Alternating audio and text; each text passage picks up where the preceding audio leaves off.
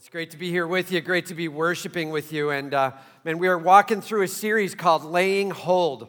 Laying Hold. And so we're talking about what it looks like to pray powerfully, passionately, purposefully. What does it look like to get what prayer is actually about? You know, all too often we get distracted on the things that prayer could be about, but that it's not actually about. And we get off into all these little corners and rabbit trails that really distract greatly. And what is prayer? And so we came up with this phrase, laying hold, from a quote from Warren Wiersbe, where he says, prayer, it's not laying hold of God's reluctance, his unwillingness, but instead it's laying hold of God's willingness. All too often we go to prayer because we feel like God doesn't want to answer it, and we need to bash hard enough and push long enough, and maybe he'll finally give in. And everybody just say, that's not prayer. Dude, that's not prayer. That's actually manipulation of some sort. I'm not even sure what that is. I don't have a good word for it, but let's not do that, right?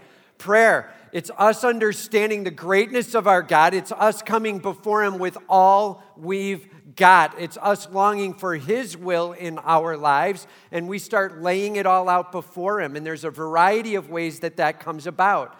And so we took this phrase, laying hold, and we go back to the first 2 weeks, laying hold of our weakness.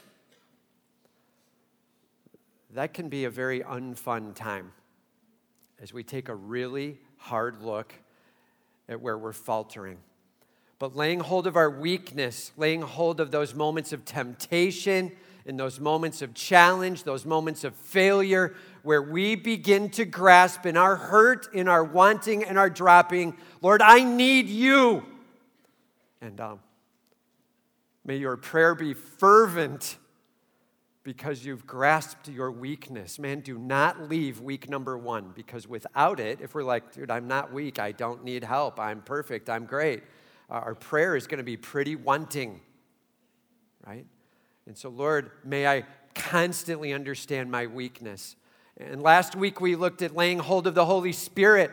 And so God, he's got an answer. And Jesus Christ, as he said, look, I'm going away, but I'm going to leave a helper for you. And as we said, he's called a helper because helpers help. And the Holy Spirit here with us, taking part in our daily walk, shaping, changing, and in fact, 2 Corinthians 3, his glory pouring over us, he transforms us from one degree of glory to the next. God's plan is not, all right, I told you what to do, now go muscle it up. And everybody say, not that plan. Dude, that is not the plan. And where I just know what it's supposed to be, so I keep trying to force it to happen in my life. The Holy Spirit changing me one degree of glory at a time. And I'm pouring it back on him, and he's pouring it into me. And I'm being shaped and changed. That's laying hold of my weakness. That's laying hold of the Holy Spirit. And now this week, we're talking about laying hold of companionship, as it's called in the book we're walking through. So our impact groups have this book called Journey to Victorious Praying by Dr. Thrasher, and we're going through that, just so you know. And so each of these weeks kind of aligns with one of the sections of the book, all right? And this week is laying hold of companionship. This is partnership in prayer. What does it look like to be praying for one another? We've been talking a little bit the last couple weeks about praying for ourselves and with our God alone. But what's it look like to be praying for others, all right? So turn with me, if you will, to James chapter 5, starting in verse 13. James chapter 5, starting in verse 13. And what does it look like for us to be praying for one another? And we'll just start with the first step here, point number 1. In all circumstances, at all times, approach the throne in faith. In all circumstances, at all times, approach the throne in faith. Man, a faithful, trusting, believing heart is a huge part of our prayer walk, and we need to grasp that. We're going to be walking through the book of James here, chapter 5, and just so you know, James 5 is actually a book just chocked full of imperatives. You know what I'm talking about when I say that? These verbs that are in the command form. Do this! And in fact, 54 different times in 5 chapters, there is the command, do this. And we're going to see a handful of those right here in this chapters, 7 of them to be specific, just in the section we're looking at, where there's some call to action, but let's be careful. God's not calling us to muscle it. And so dependence in the midst of this, all right? And yet an alliance of our action. So here we go. He starts out in verse 13. Is anyone among you suffering? Let him pray. Is anyone cheerful? Let him sing praise. Is anyone among you sick? Let him call for the elders of the church and let them pray over him, anointing him with oil in the name of the Lord. So let's just walk this through. Is any among you suffering? And literally, is any among you experiencing pain or sorrow or affliction? Are you hurting in some way, emotionally, spiritually, or physically? Is any among you suffering? Let him pray. Just so you know, that phrase, let him pray, it's in the command form. Basically, it's saying, are you hurting? Pray. Man, get on your knees before your God and bring it to him. He cares about what you're going through. He longs to take part in what you're walking through. Do not walk it alone. I cannot say that firm enough. Do not walk it alone. Is anyone suffering? Let him pray. And then he goes on, he says, is anyone cheerful? Let him sing praise. I love this part because let's be real. If we're going to do it the American way, it's, is anyone suffering? Let him demand, right? Like, God, please give this to me. And what are you doing, God? Right? We get a little demanding in our talk. Probably not actually prayer in some levels, not dependence, not letting him lead, not with faith, right? We demand. And then when everything is going well, is any cheerful? Well, then forget about God. Go live your own life. You don't need him right now. And that would be the American prototypical walk in prayer. May we learn to not do that. Is anyone cheerful? Let him sing praise. Man, this is talking about you and your God having a talk where you're like, this is awesome, God. Thank you for what's going right now in my life. Thank you for the amazing blessing you've brought. This is amazing. I never thought it was going to go like this, but it did. Thank you, Lord. And singing praise. Cheerfully thanking God, not forgetting about God because there's no more pressure on, right? And make sure that your cheerful moments are not the, okay, pressure's off, now I can just think about me again. And everybody say that's a bad plan. That's a bad plan, man. May we be in prayer whether we're suffering or cheerful. Hopefully you see the opposing sides to that. Is anyone suffering? Is anyone cheerful? And both times he's like, bring it to your God. And what a sweet opportunity for us to be able to constantly be talking with our God, thanking him, appreciating him, and at times even coming before him and requesting, supplicating, if you want to use that word, crying out to him in need. Is anyone among you suffering? Let him pray. Is anyone cheerful? Let him sing praise. Is any among you sick? Let's be really careful with this word, okay? In some of your translations it says, is anyone weak? And that's probably a better translation. The word originally there, it means to be brought to some level of weakness. In fact, as you walk through the progression here, quite frankly, it probably means you've been under the gun, you're hurting, man, you're suffering. And this maybe even physical suffering or whatever it is, it's beginning to wear you down. That's sort of the implication here. Is any among you weak or sick? Is this starting to take a toll on your soul? Are you beginning to feel yourself dragging under the weight you're currently carrying? That's what he's talking about. And so it may be an emotional weakness, it may be a spiritual weakness, it may be a physical weakness. Is any among you sick or weak? And are you worn down and you can't fight much longer? Notice what it says then. Let him call for the elders of the church and let them pray over him. Let him call for the elders of the church and let him pray over him. So let's just break it down. Let him call for the elders. That's a very specific role within the church. That's a very specific responsibility. We have 6 elders in this church. And Pastor Kent and I both serve as elders, as staff side elders. And then we have 4 guys serving as elders who are on the lay side. They're not on staff paid, but they are elders serving like crazy, man. And we have 6 elders serving together, pouring it on together. And I love serving with this team. This is a team that knows how to laugh together. They know how to struggle together. They know how to pray together. They know how to decide together. And God moves with this team. But we have more responsibility than just sitting in a room and deciding things.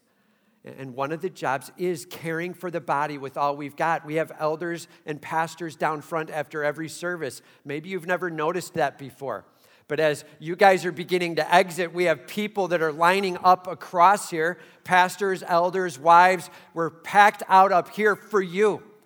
We're ready to meet with you. We're ready to talk with you, laugh with you, get to know you. If this is your first week, maybe you're coming down with a hurt, and we're praying over you. We're excited to be a part of that. We do this all the time. And man, our elders are praying over you and for the ministries of this church and all that's going on. There's a number of times where we have had elders even praying over a staff member, another elder, or somebody going through something tragic in the body, where we've had them up front and we pray over them.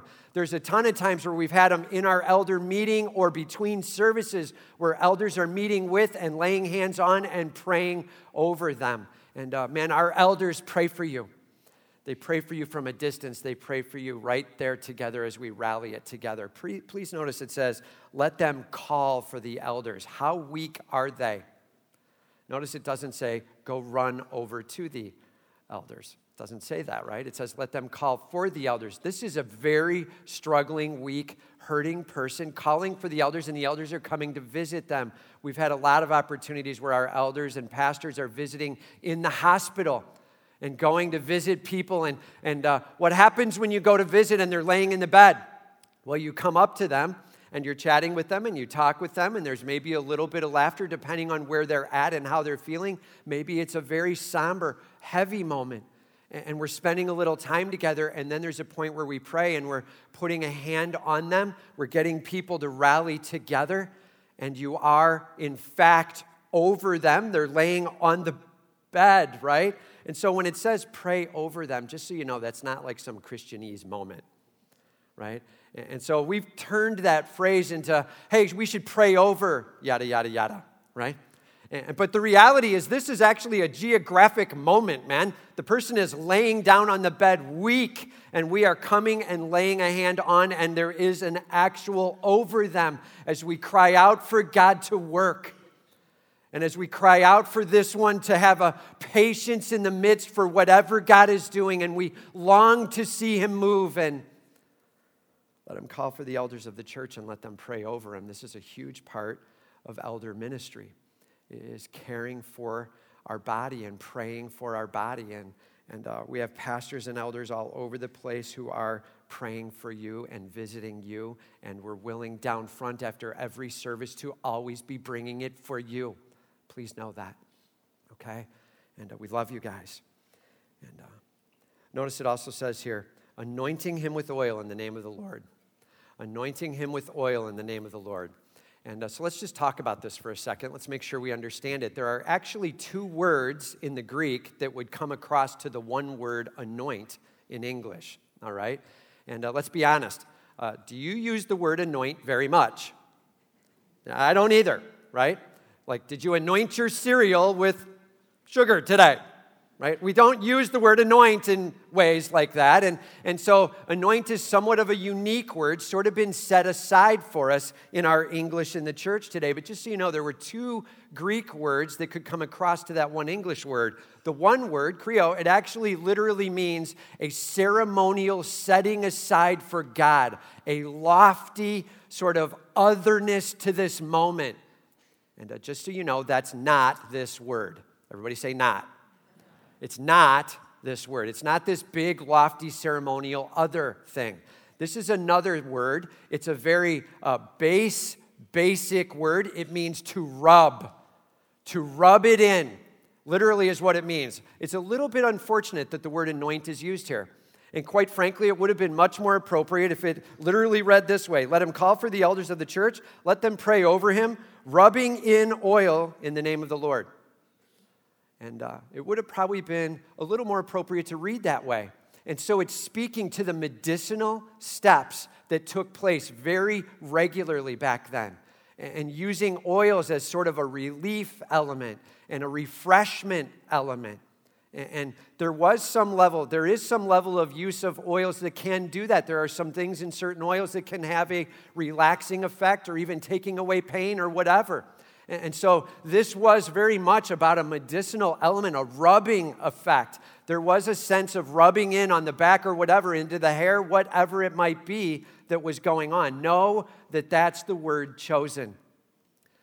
And so let's be very wise to what's being said. It actually is kind of saying here then, go to them, pray for them, and do the practical with them as well. Right? That would be a very good way of understanding this sentence. And so it's not wrong for us to pray over and say, have you talked to a doctor? And are you getting some care on this? And here's some Advil. Right? Caring for. That's not a wrong moment to make sure we make sense of what's actually going on. Now, notice it does say, in the name of the Lord. And so God's still invested in this and involved in this. It's not separate and other from God doing a work in this life, but there is some sort of practical element as well as a spiritual element going on here. And we need to land that ship and make sure we get that, right? And so, yes, oil, they did rub it in. It does have a value. And all right, I'm just going to go there. So for those of you who are into essential oils, you got a verse, man. Right? I'm just going to leave it at that. Please be careful using that verse. Don't overuse, don't overcook. But I will just tell you, there was some value to medicinal oils and using some things to get some value out of it physically. And that is some of what's going on here, all right? And making an impact with that. And so let them call for the elders of the church and let them bring their essential oils is not what it says, right? But it does say anointing him with oil, being practical, being real. And I don't know why I went there. That wasn't in my notes. I shouldn't have gone there at all. I don't know if it'll be in the 11. We'll see. And all right, lost my place totally. Yeah. So the reality, we are called as elders to come and pray over and to care for, to have a spiritual element and a wise practical element as well. We care for you, man. And all of our elders care for you, and they love you with all they've got. Man, we are in this together. You hear me? We are in this together. And you have a leadership that will lay it on the line for you and does all the time. Praise be to God. And all right. It says, and the prayer of faith will save the one who is sick, and the Lord will raise him up. And the prayer of faith, what kind of prayer? The prayer of faith. Lord, we believe in you. We trust in you. We're counting on you. We're longing for you to work. We know that you have our best in mind, right? It's not, I've asked for it, now give it. I have faith you'll do exactly what I said. No, it's not that.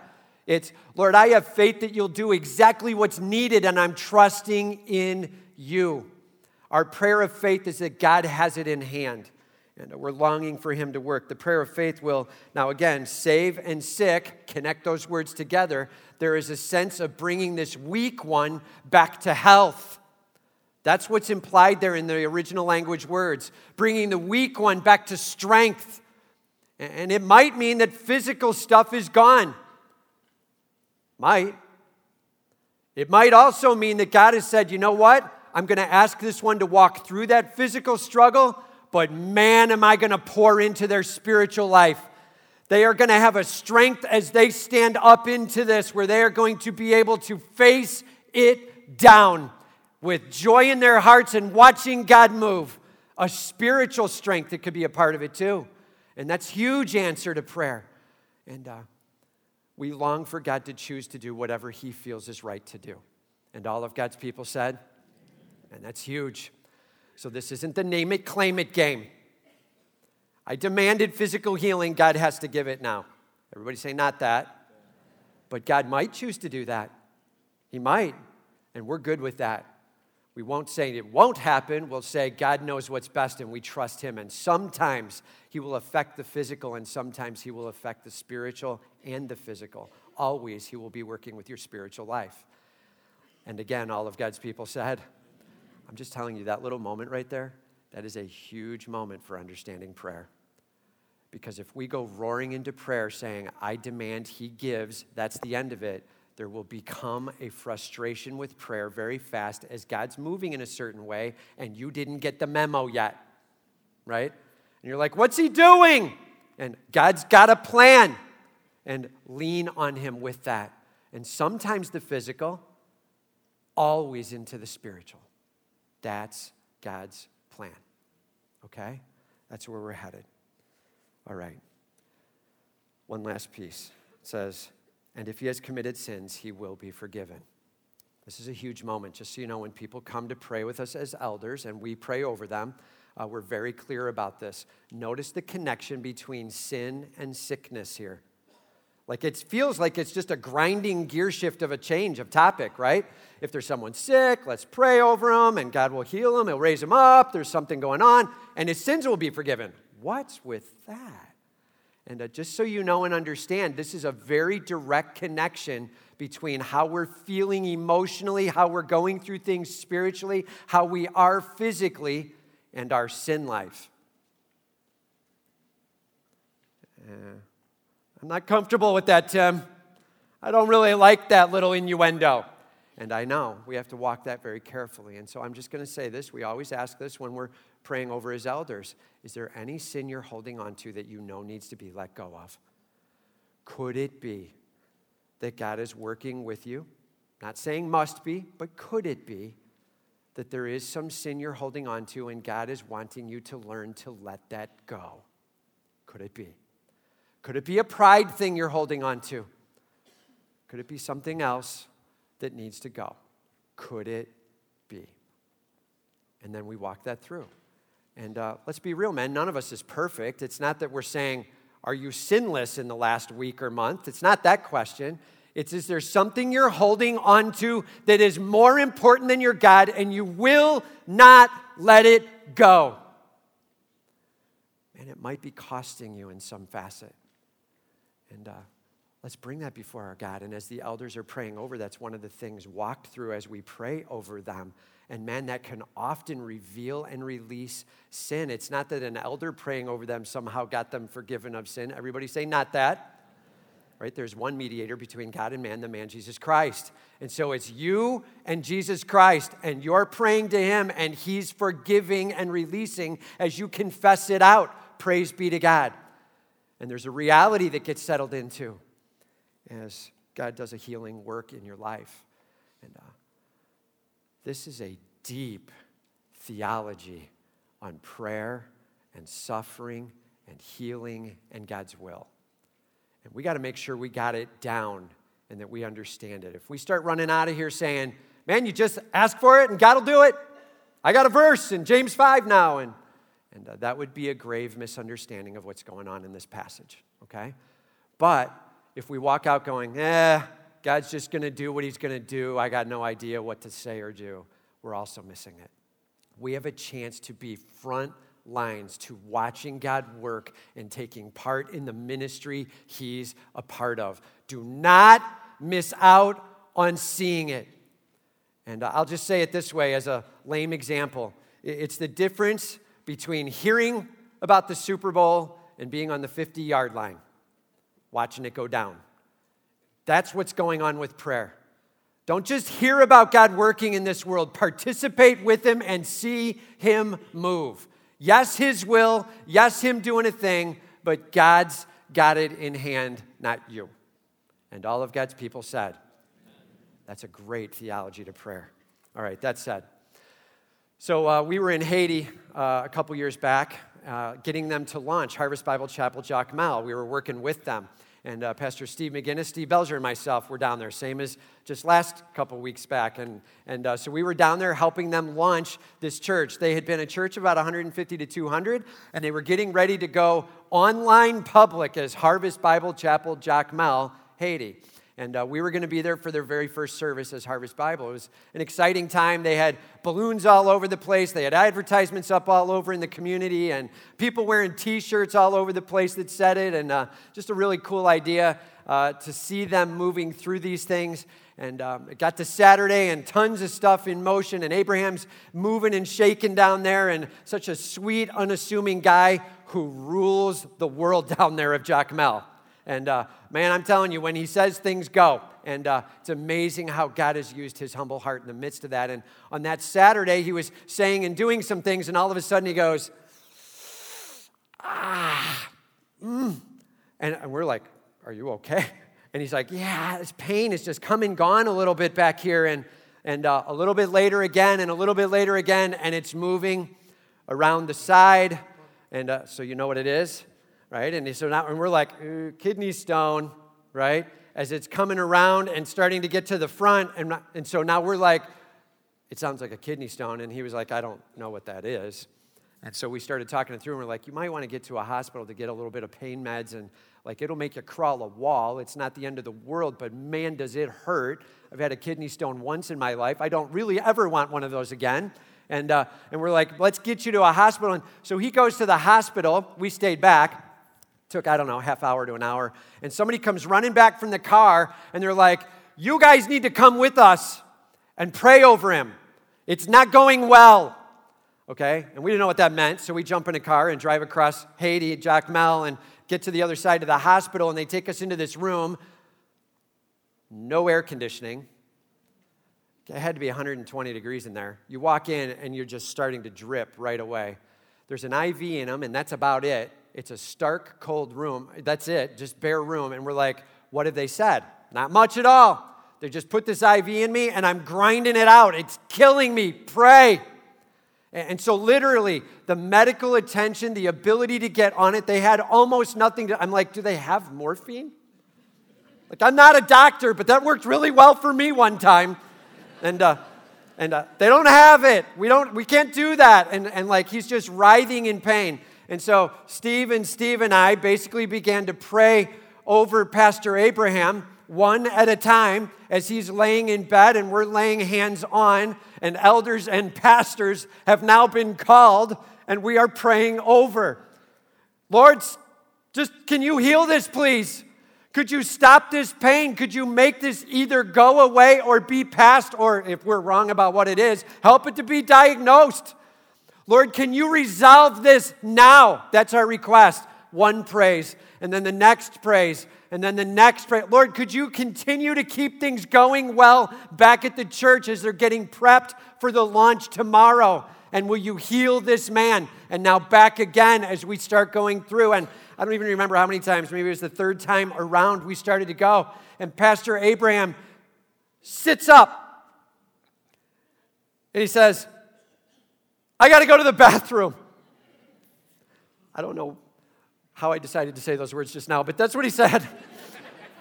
And he goes in to go to the bathroom, and he ends up passing the stone right then and there. All we're hearing is, ah! And then he comes back, he opens up the door, and he leans on the door, and he goes, do you remember this? He goes, whoo! Whoo!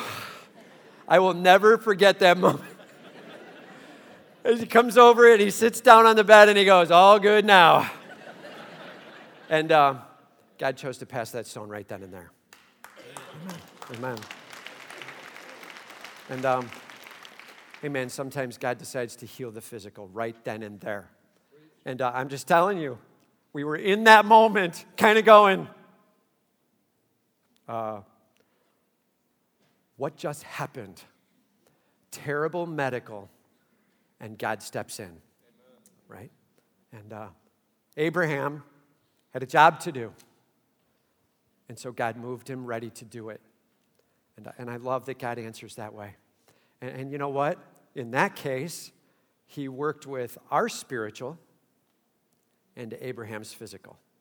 And quite frankly, it took me a little bit of a way. That took us down the path a bit on the what's it like to be struggling as a church in Haiti.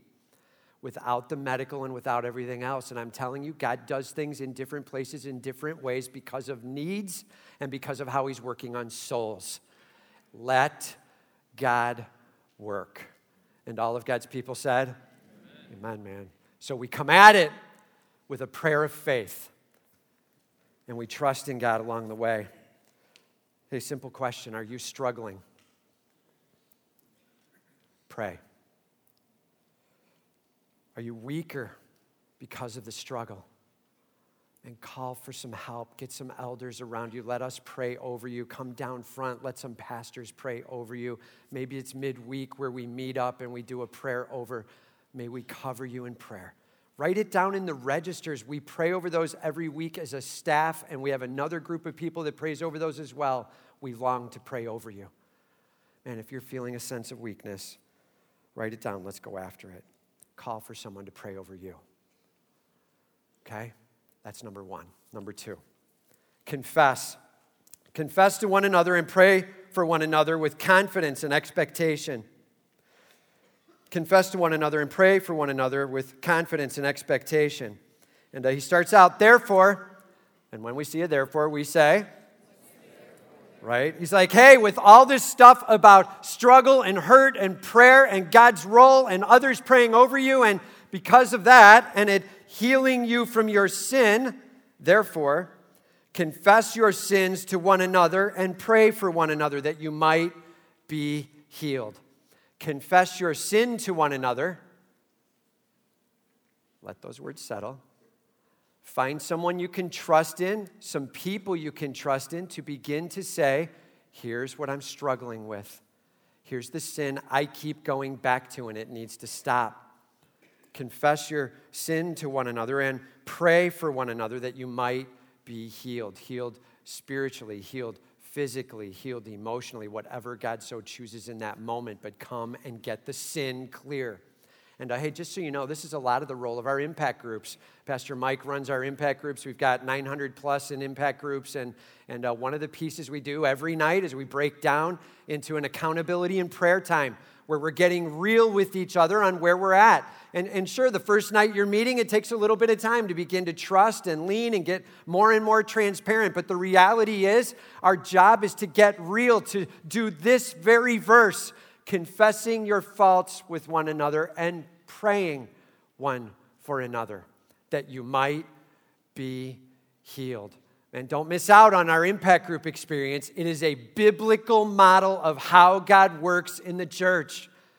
And all of God's people said, and it's a huge deal as we begin to pray for each other and we confess our sins to one another, getting real with each other along the way. And it says that you may be healed. Please note, God does the healing. He will decide what, when, and where we trust him.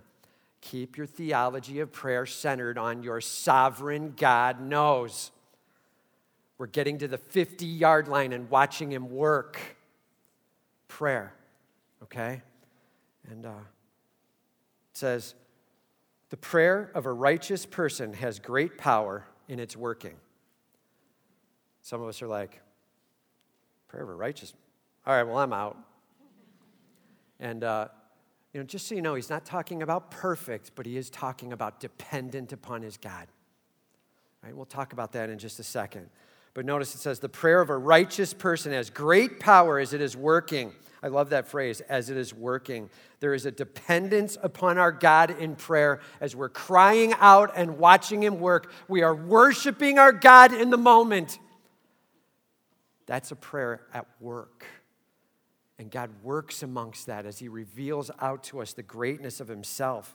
It says here, Elijah was a man with a nature like ours, and he prayed fervently that it might not rain. And for 3 years and 6 months, it did not rain on the earth. Right? And all the farmers in here are like, don't be praying that. Right? And what's going on here? Just so you know, this is not Elijah going, God, prove to me you're real. I'm going to ask for some ludicrous thing.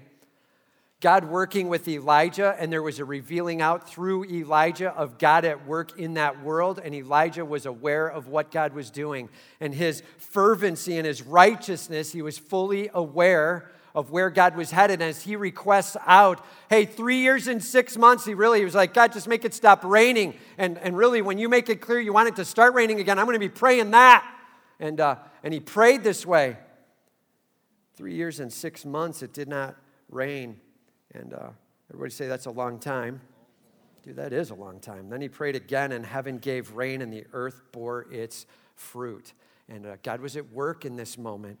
And if you want to attach a good passage to this verse, John chapter 15, 1 through 11. And we're not going to go into it here, but it talks all about abiding with your God.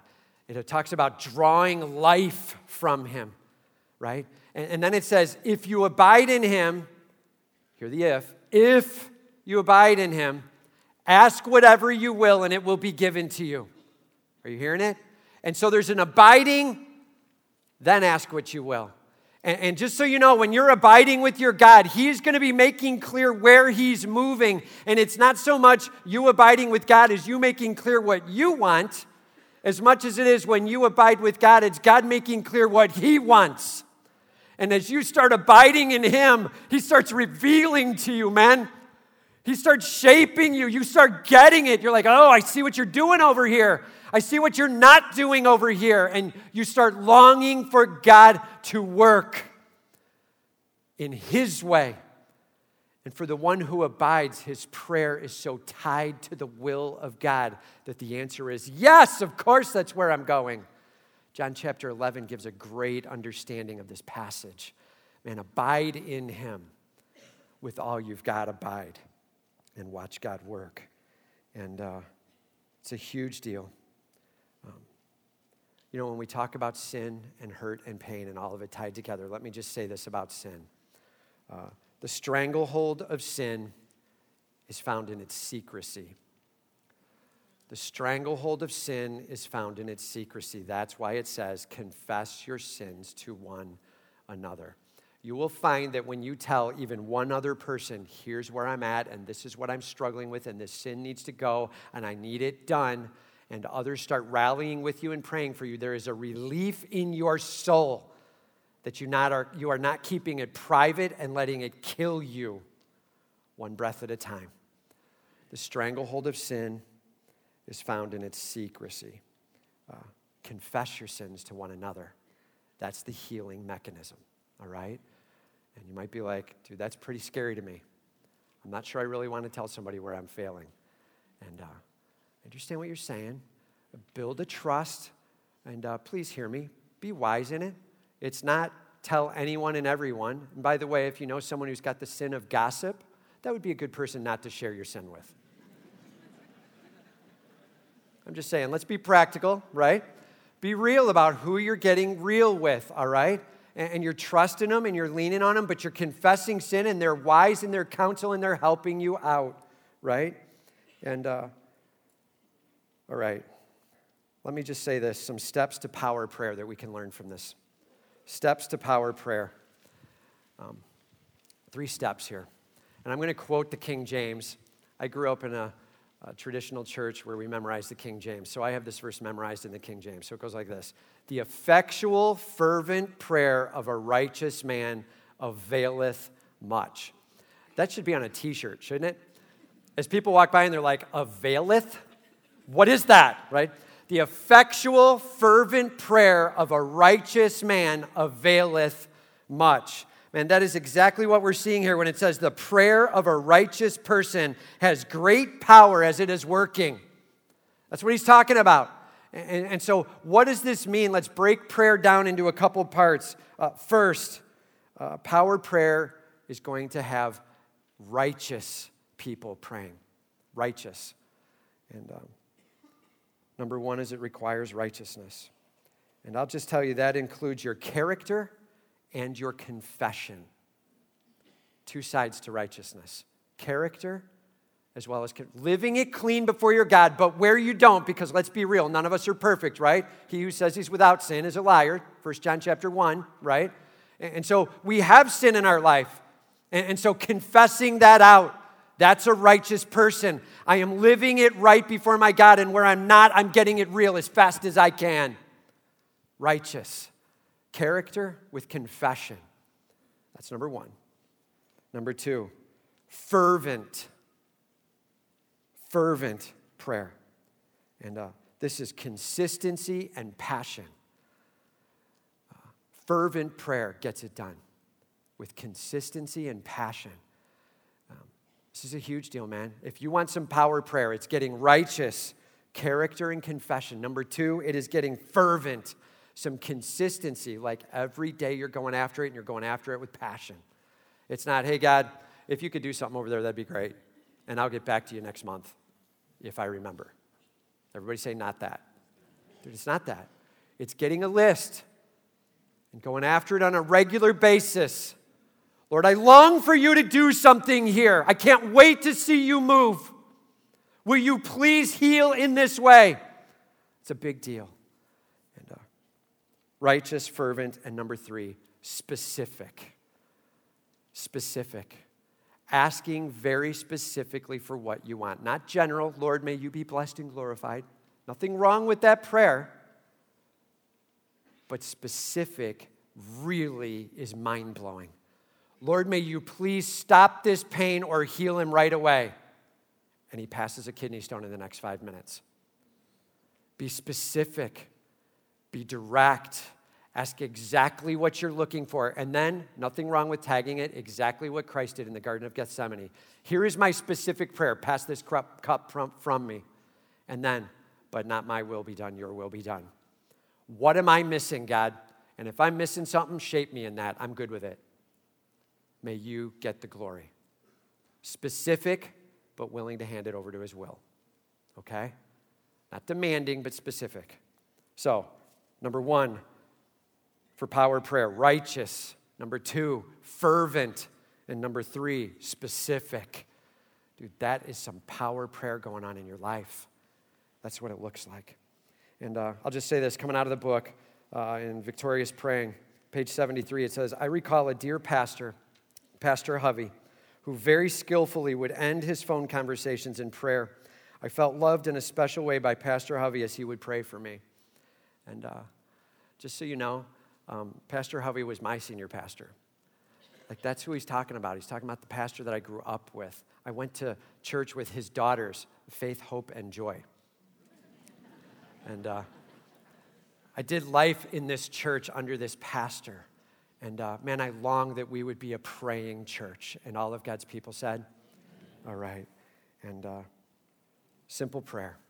Are you ready to be going after it with all you've got? Praying for others. And righteous, fervent, and specific. Making much of it. All right? And then number three, I just decided to throw these two verses in at the end here. I did not want to skip them. Let's just make sure we cover it. So number three, share in the role of shepherd as you pray powerfully for those around you. Share in the role of shepherd as you pray powerfully for those around you. It says, my brothers, everybody say that means they're saved. If any among you wanders from the truth and someone brings him back, let him know that whoever brings back a sinner from his wandering will save his soul from death and will cover a multitude of sins. And there's a lot of complication in these two verses, but this is what it's saying, man. If you see somebody walking away from God, go after them, love on them. Make sure you go after them. And just so you know, there's really two very different ways to understand these two verses. And so let's cover them real quickly in a couple of sentences. One is it could mean when it says, will save a soul from death, it could mean from physical death.